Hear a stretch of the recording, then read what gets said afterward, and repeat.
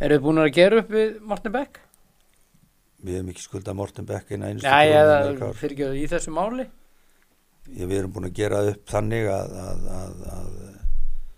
það mál endaði þannig að það lendi á félaginu að greiða staðgreiðslu og tryggingagjald Og lífeyrissjóð. og lífeyrissjóð. Lífeyrissjóðurinn hefur að fullu verið greiddur. Skattaskuldin og tryggingagjaldið er bara samkvæmt samkomulagi við ríkið. Já.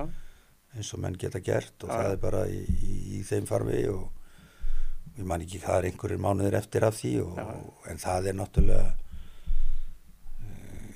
það er bara í ferli eins og Klara hefði orðað einhverju viðtali eðlilegu ferli og náttúrulega alveg með ólíkindum að hvernig það og niðurstaða þess máls var náttúrulega engum til hagsbóta þannig lagað.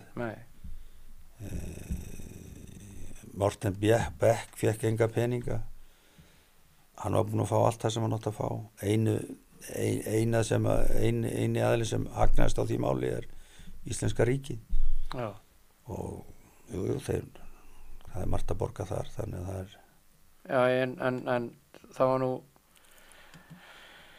var ekki Vilhjálmsson lögmaður hans, hann sagði að þetta væri ekki búið.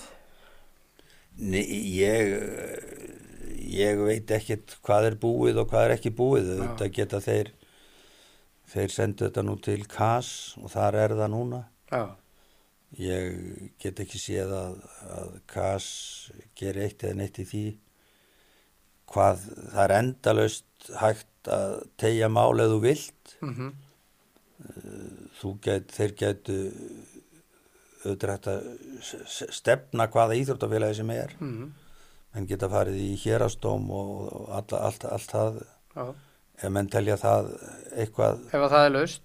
Ef það er laust, en ég held, ég veit það og hann er örugglega ekkit lægri lögfræðikostnaðurinn hinum við borðið heldur en í okkur og það er nú þegar einhverjar frekar nær 4 milljónum en 3.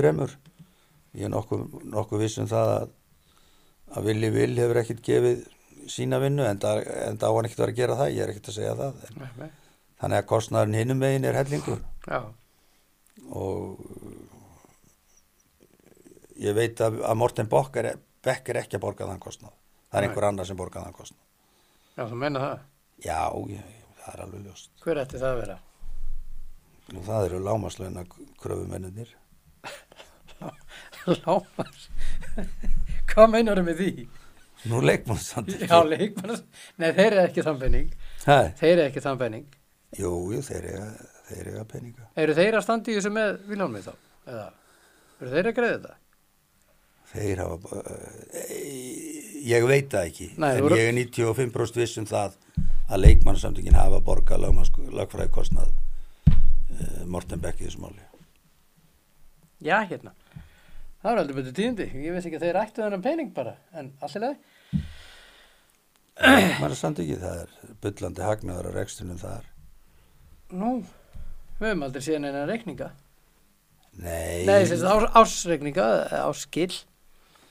Ég veit að hagnaðurinn árið 2022 voru einhverjar, ég man það ekki, mér hafa sagt það, ég man ekki töluna, en það var ekkert langt undir 10 milljónum. Ok.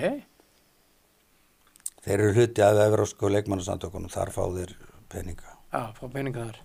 Já, ég meina, það er bara gott mál, ég er ekkert að segja það er bara gott að þeir fái peninga eins og knattspyrnusambandið fæ nú ágætis peninga frá evrópsku, frá UEFA og þannig. Já, það bíl milljarður ári. Já, UEFA og FIFA samtals, já, það er bara. Þetta var brot úr þættinum Mín skoðun með Valtý Byrni. Til að heyra þáttinn í heilsinni ásamt öllu öðru efni á Broadcast þarf að kaupa áskrift inn á broadcast.is.